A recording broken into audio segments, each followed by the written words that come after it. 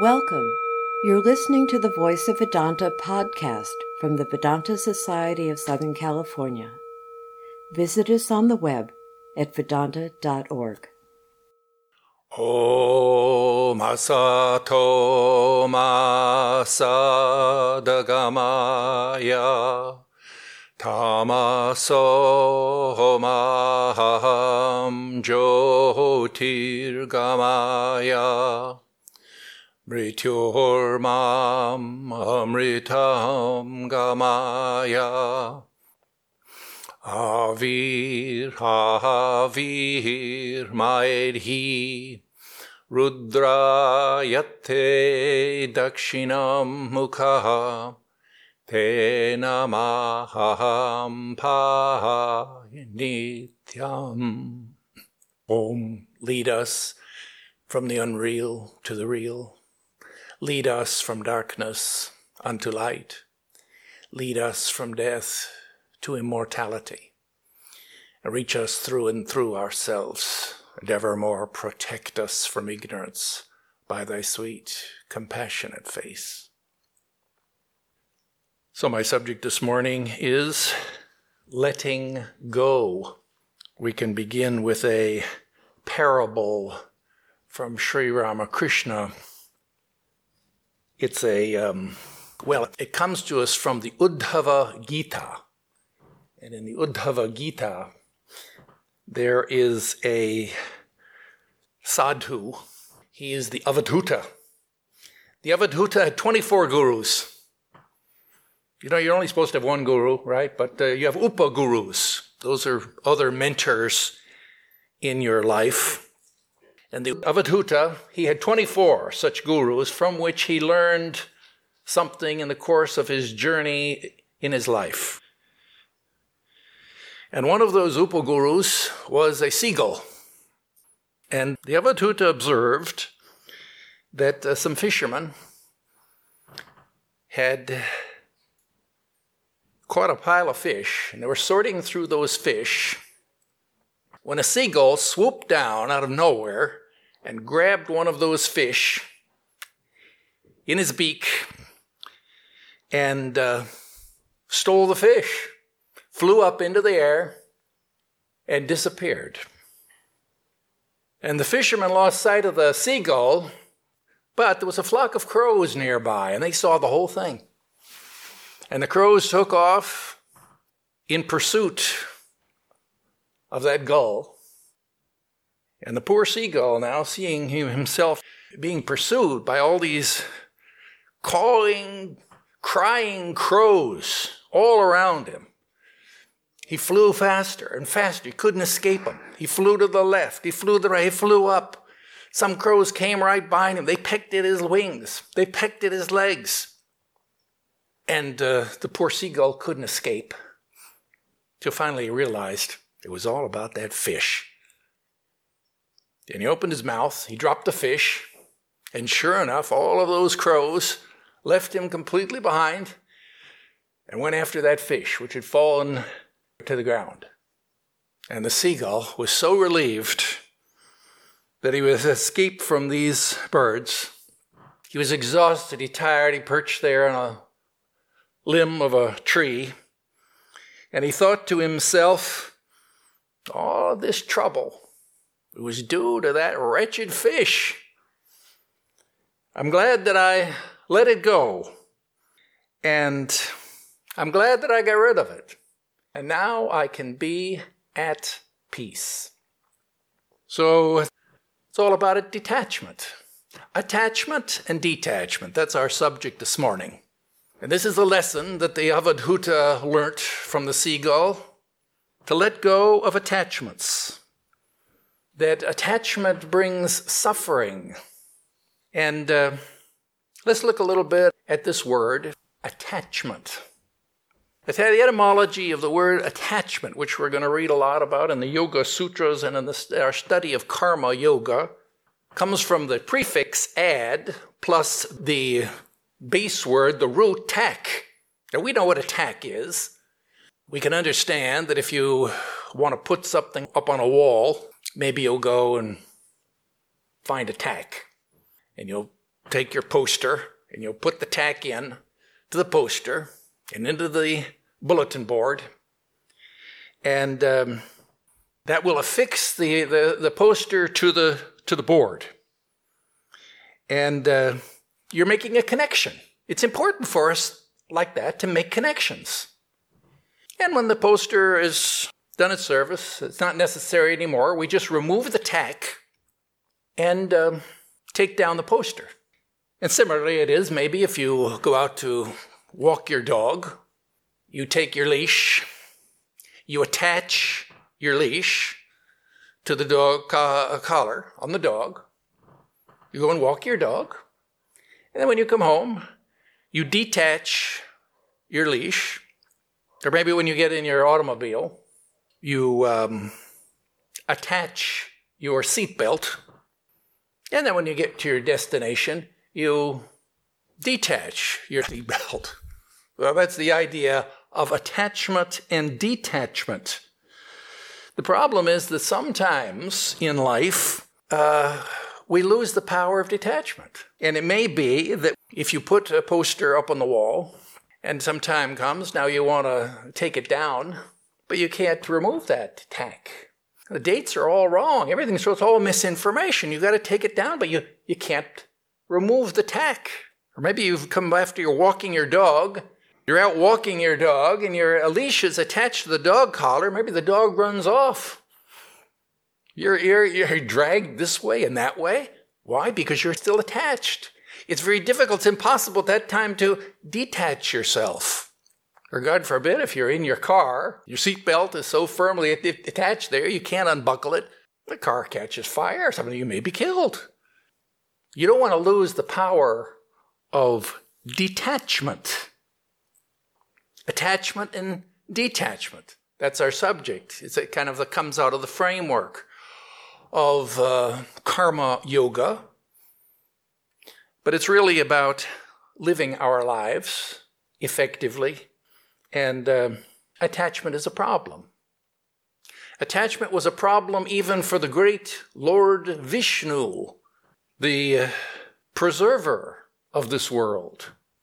And on one occasion, there was a demon, the great demon Hiranyaksha.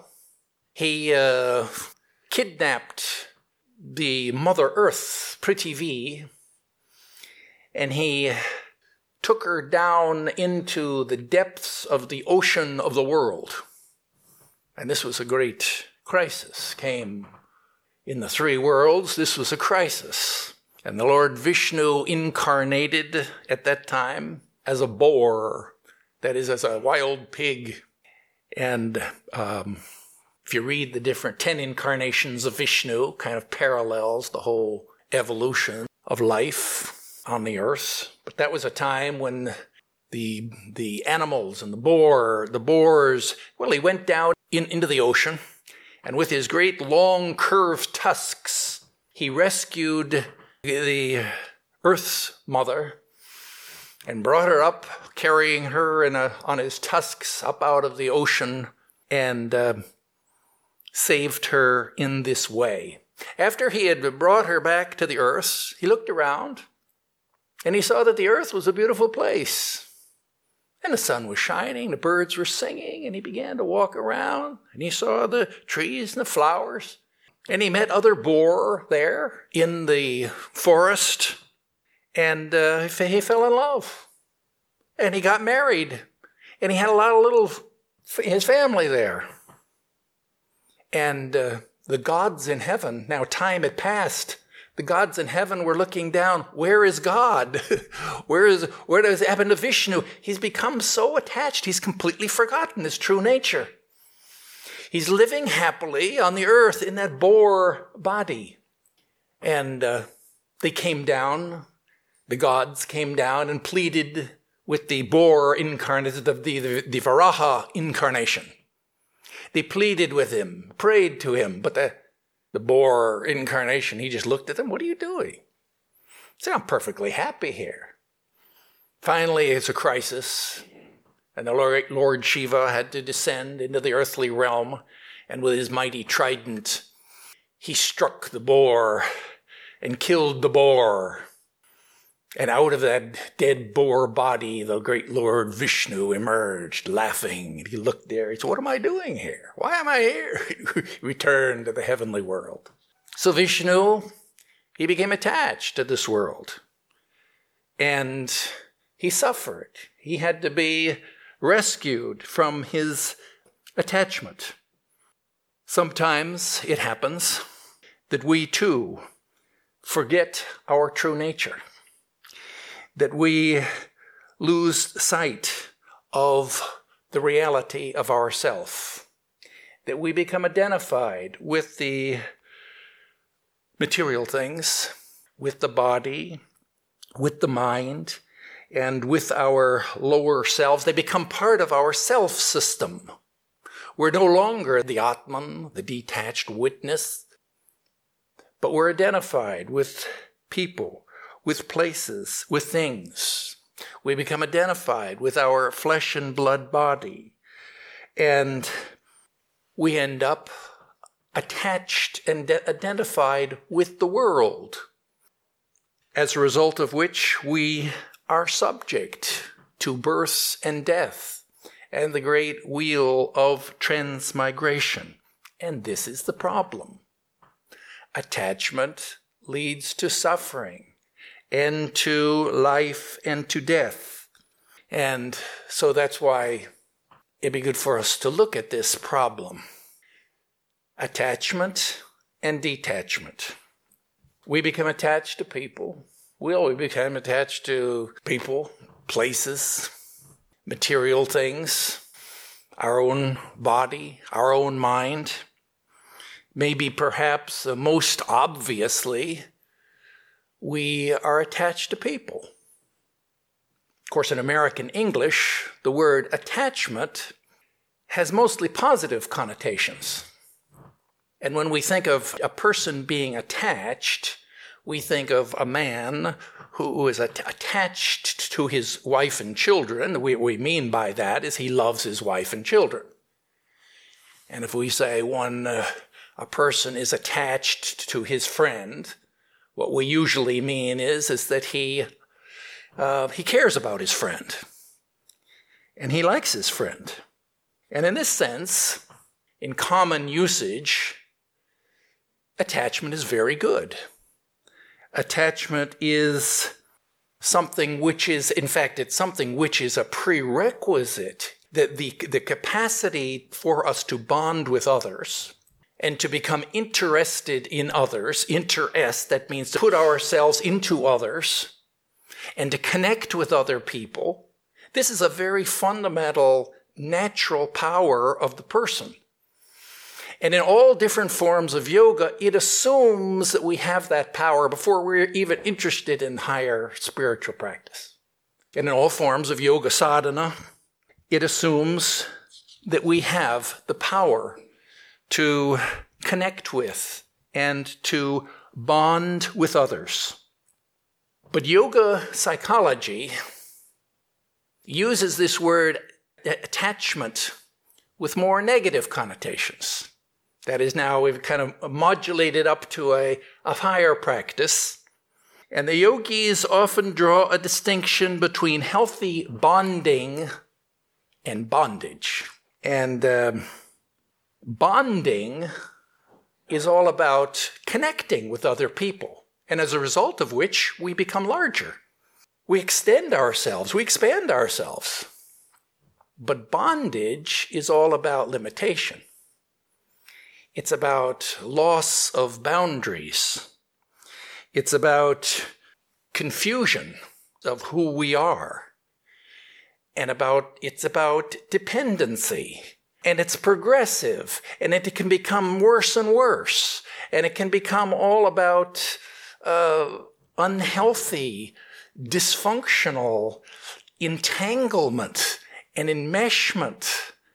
And this is the progression of becoming more and more bound, losing our self-sense. And sometimes may we find ourselves in such a situation where we need to let go. I heard a therapist once who used this analogy. He said, imagine yourself in a tug of war with a monster. And the monster is holding one end of the rope, and you are holding the other end of the rope. And between you is a great chasm, a pit. And the harder that you pull on that rope, the harder the monster on the other side of that pit, the harder he pulls. And at some point you realize that you're slipping on the ground. You're kind of being dragged by, it's closer and closer to the pit. And what can you do? I mean, the harder you pull, the harder he pulls. You're sliding and slipping. And the only thing that you can do at that time, the thing that you need to do at that time, is to let go of the rope. And the monster's still there. Even though you let go, the pit's still there and the monster's still there. But you're no longer attached. You're no longer being drawn into the pit. And as a result, you are free to choose how to live your life. So, well, sometimes we become attached to people. We become attached to particular place. Sometimes we become attached to places, situations, circumstances in which we find ourselves. We get into a rut. And in our lives, as we look, we find we're kind of, we keep cycling around in our comfort zone.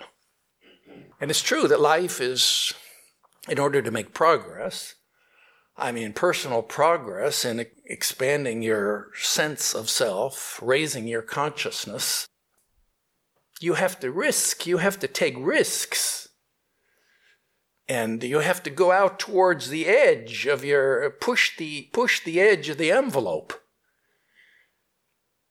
And as they say, it's like a tree. That's where the fruit is. Sometimes you've got to go out on a limb. You've got to go out on a limb to get the fruit. Take a risk. Why? Because that's where the fruit is. And so in order to grow and expand, we need to play around the boundaries of our self-sense. But see, that's very uncomfortable for us. We'd rather remain in our comfort zone. That's where we're focused. That's where we're secure. And we're attached to those circumstances, those limiting, maybe very limiting circumstances and situation. I remember I've spoken before of an incident, totally ridiculous, trivial incident, that I remember when I was living in our monastery in Olima, San Francisco. And in the monastery, we lived in a barn. And there, the monastery was in a barn. And there's a mezzanine there and some small rooms. But I remember I had a desk next to the shrine. There was a little anteroom next to the shrine. And that was my little cubby hole. That was my desk. I have a little bookcase there.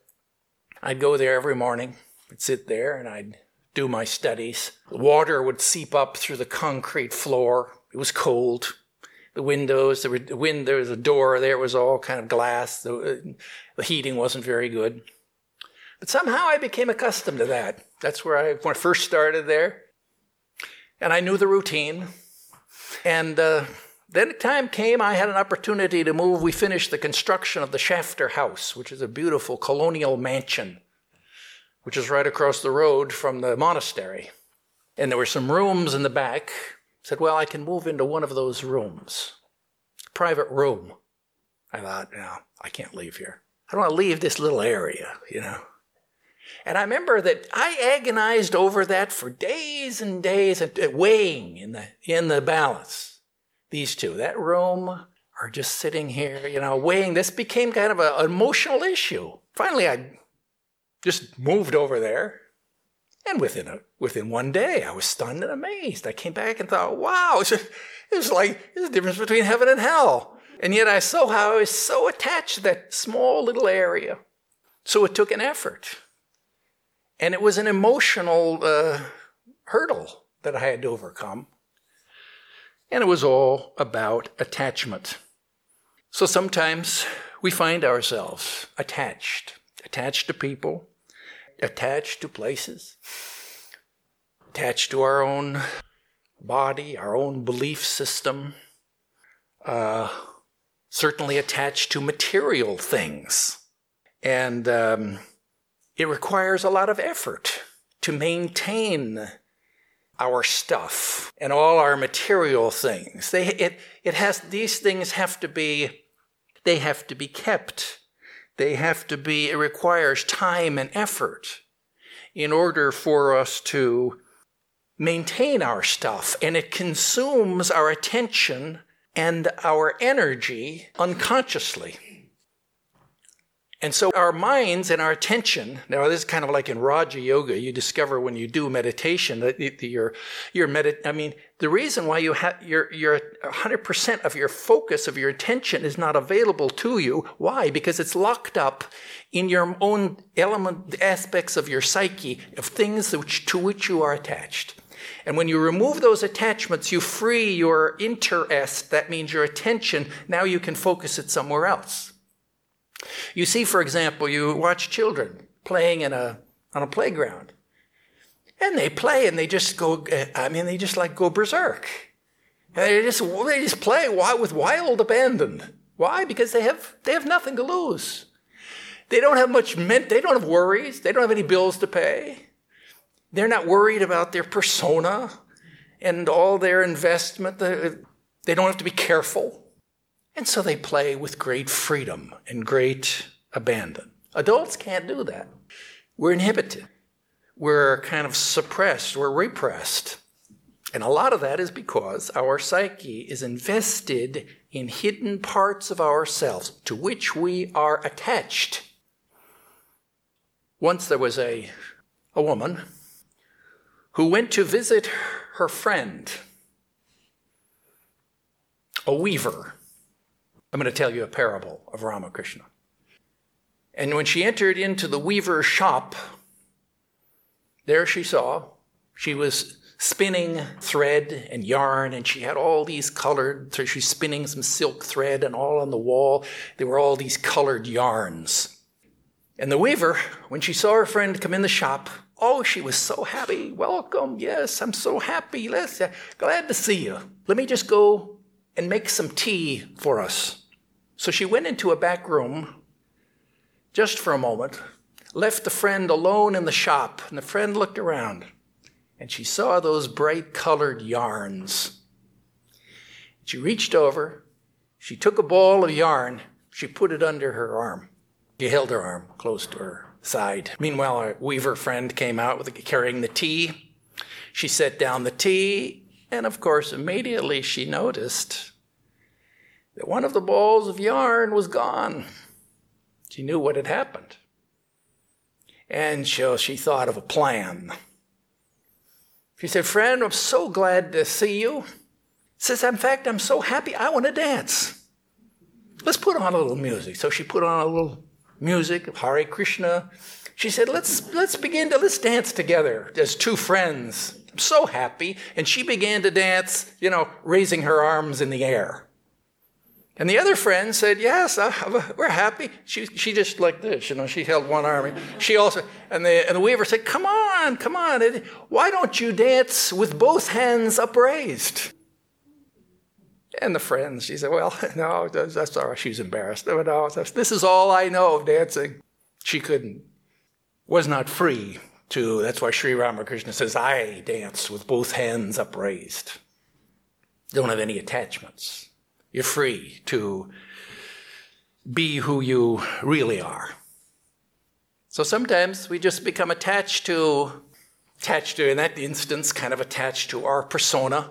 We're talking about people, places, and things. When I think about this subject, I always remember this is many years ago, there was a stage play in New York City, in Greenwich Village. It was entitled The Dazzle, by a playwright. His name was Richard Greenberg.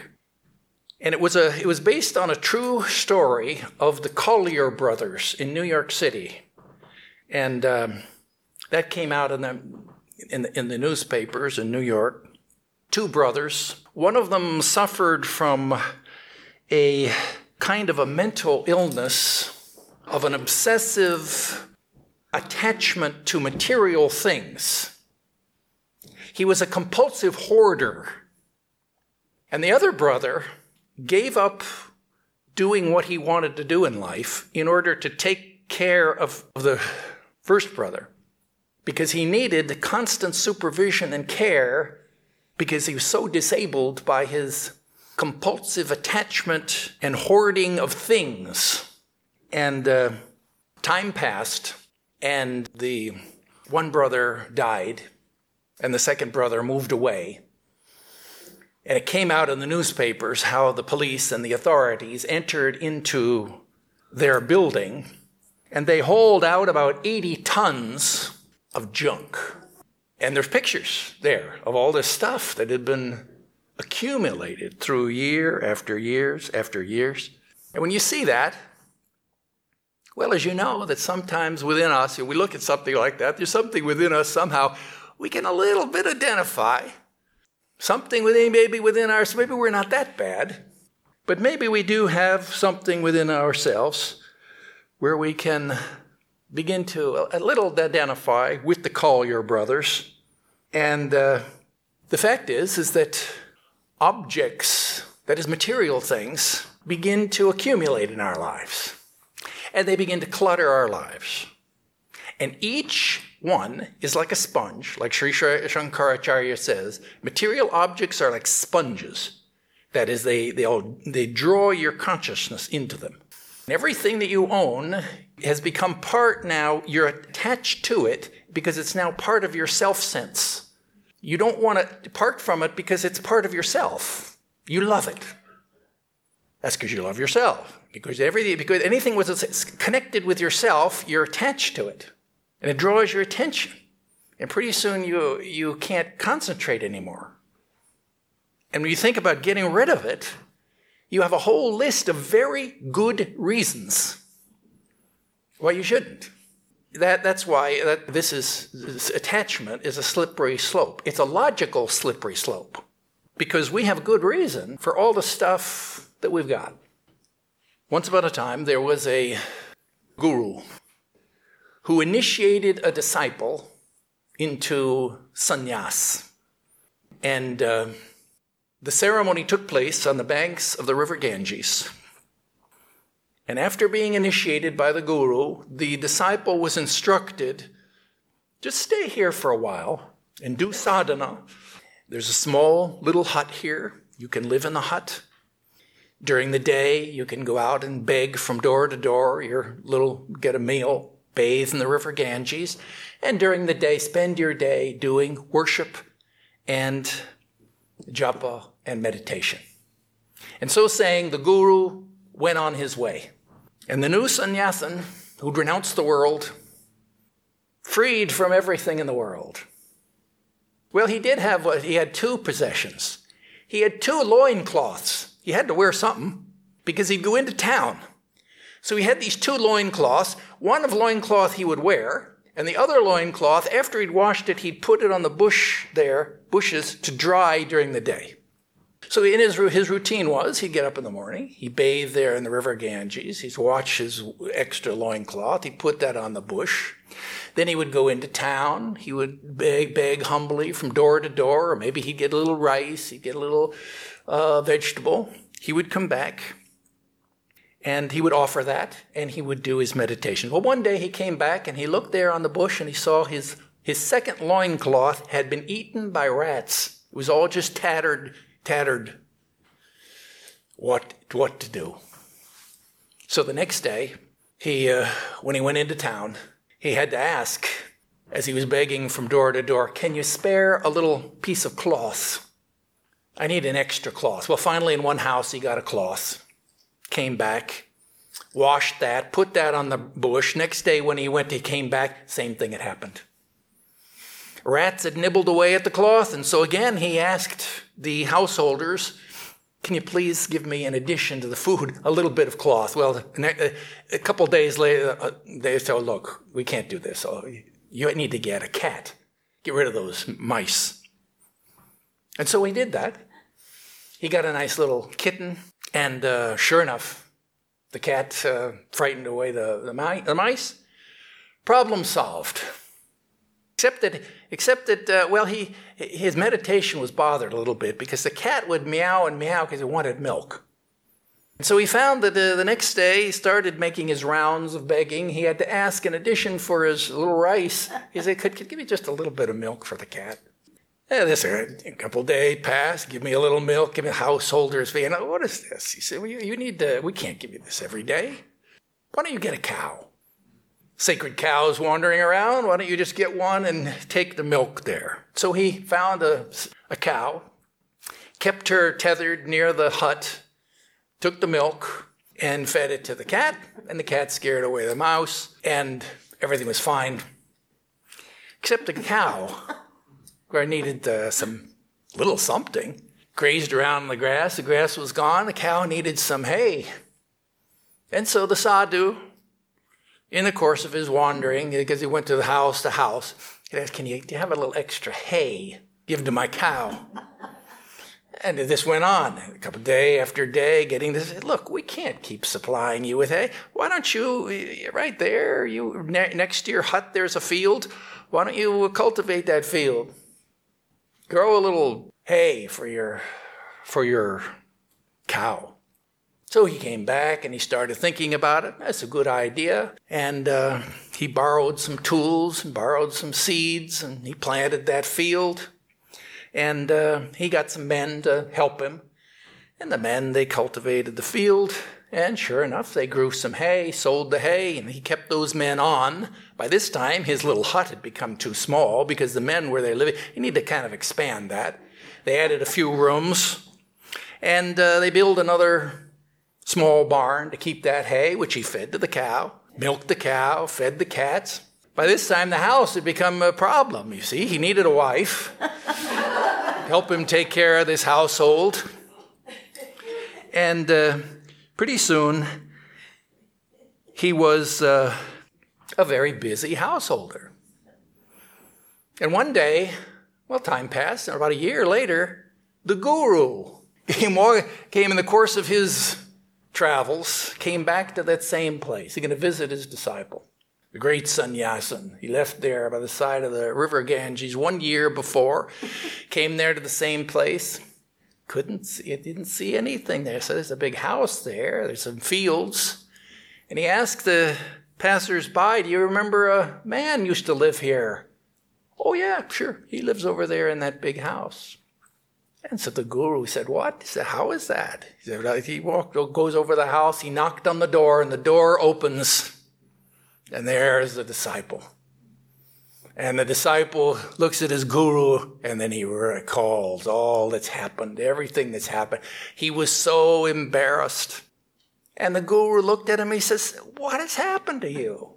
And the disciple fell at his feet, said, oh, revered sir, it was all for the sake of a loincloth. Well, it's true.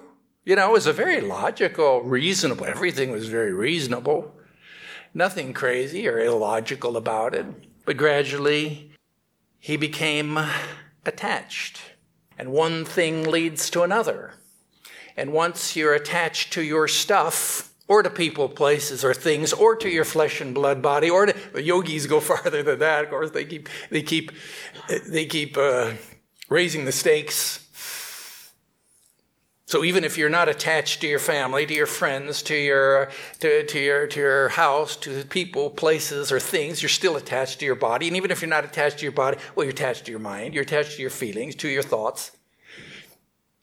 And the challenge is to keep detaching oneself until you can regain your true self. So the method here is very simple. We're attached, to detach, and then it's true, maybe we will find ourselves, we identify, then we differentiate, then we transcend, but then we include that thing within a larger whole, and now we're attached to the larger whole, then we differentiate from that, we transcend, now we're differentiating from a larger whole. Like that, you're progressing, but you're making progress. And the secret here is just, what is it? It's attachment.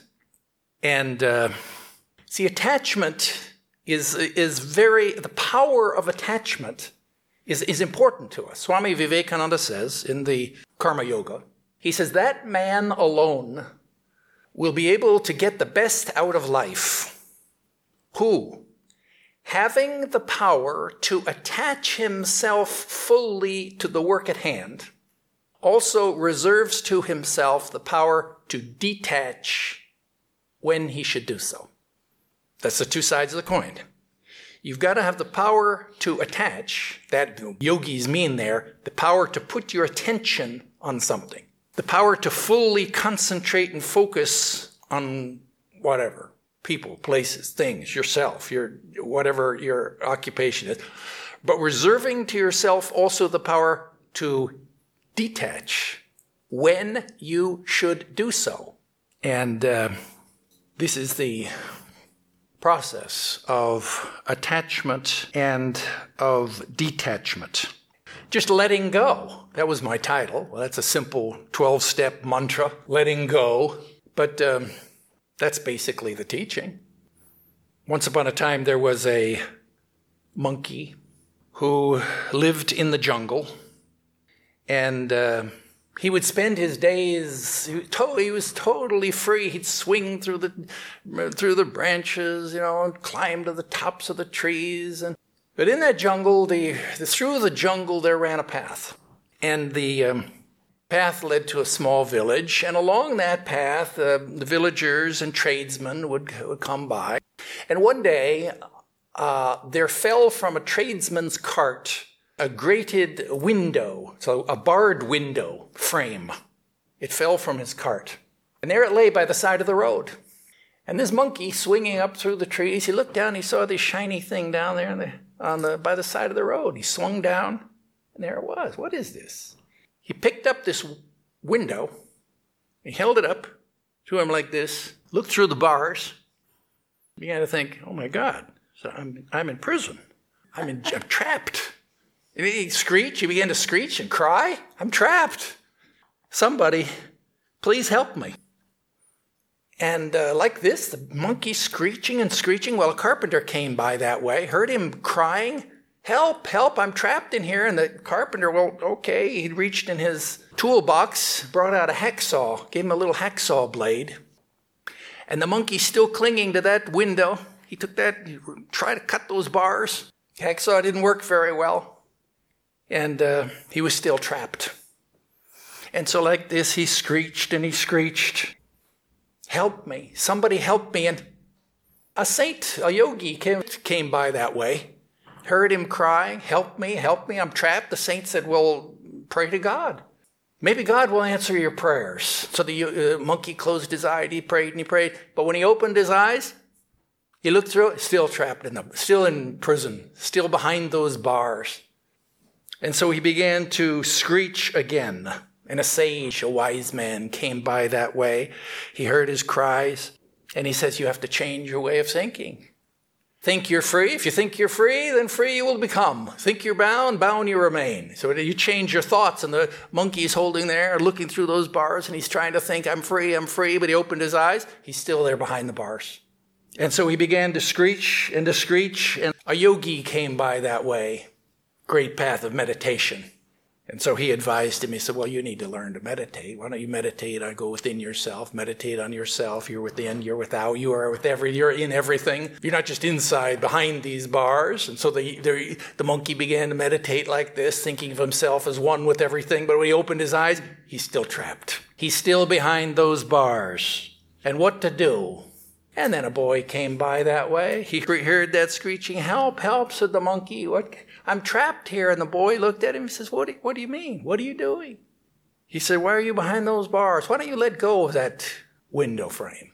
And the monkey, he said, let go? Let go? Okay. And he opened his little monkey hands. The barred window fell to the ground. And, he was free. He was liberated.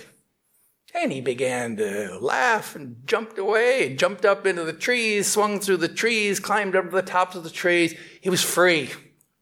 And he never again did he become attached to anything that he saw there lying on the path and on the roadway.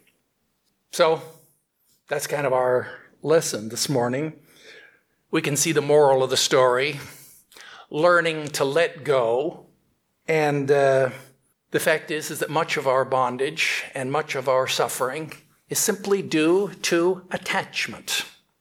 And not only that, sometimes it's true that we don't need a lot of advanced instruction and a lot of high philosophy and a lot of advanced spiritual practices in order to detach ourselves. All we need really is a little bit of clear thinking, a little bit of awareness. Awareness is the first step towards our liberating ourselves from our bondage, to become aware of our attachment. And that's our problem for the most part. We're so deeply embedded in our condition that it's not an object of our consciousness. We're not aware of it. Once we become aware of it, we can objectify it, and then we can start to do something about it. And all the different forms of yoga assume that we have that power to some extent, that we have the power of introspection, that we have the power to objectify ourselves and our condition, that we're used to doing some self-analysis, and that really it would be very simple for us to make big jumps and steps forward simply by learning to let go. But of course, all the different forms of yoga, in addition to that, they do give us a great help. Because in addition to that simple instruction, they paint for us a higher ideal, something that we can aspire to, something that we can look up to, which will make it easier for us to detach from the world. The city of Calcutta is famous for its pickpockets. There were schools of pickpocketing back in the days of Rudyard Kipling. And on one occasion, a married couple of pickpockets had a baby. And the baby was born, and it was such a cute and beautiful baby. Everybody loved the baby, looked it all over, and perfectly formed in every way, except its little hand. His hand was like this. Couldn't figure out, what is this? They tried to, what's that? The hand wouldn't move. They thought, what is this? Is this some malfunction? Is this some deformity or something? They took him to a doctor, and the doctor examined the hand. No, everything seems to be fine, but couldn't do anything. Took it to another specialist. What can we do? Nothing. Couldn't do anything about it. Hand held like this. Then they got some good advice. Go and see another doctor. And this doctor was a student of hypnotism. So this doctor, they went in, the doctor looked at him, little baby there, and said, yeah, maybe I can help you. And he pulled out of his pocket, he pulled a golden watch, a watch on a chain. He goes up to the little baby, swings the watch back and forth. Back, and little baby looking like this, watch going back and forth. Slowly his little hand opens up like this. He grabs for the watch. And out of his little baby hand there falls a ring. It's the ring of the midwife who had brought him into the world. A little pickpocket, you see. But he saw that he had a higher ideal. He was willing to let go of that. No problem. Let go of that ring to grab for that golden watch. And so it is with the practice of yoga. We set for ourselves a higher ideal. It enables us to facilitate our progress, to differentiate and to detach from the things of the world, to differentiate and detach ourselves from our body, from our minds, from our thoughts, from our feelings, and to identify with our true self. Om Dyo Shanti Antariksha Shanti Prithivi Shanti Apa Shanti O Shadaya Shanti Vanaspataya Shanti Vishwe Deva Shanti Brahma Shanti Saravam Shanti Shantireva Shantihi Same Shantiredhi. Om Shantihi Shantihi Shantihi. Om, peace is on the earth, peace is in the sky. It's on the earth and in the waters. The herbs and plants and trees are full of peace. The gods are peaceful. May this eternal, universal peace enter our souls and beings. Om, peace, peace, peace be unto us all. You've been listening to the Voice of Vedanta podcast from the Vedanta Society of Southern California. Thanks for listening.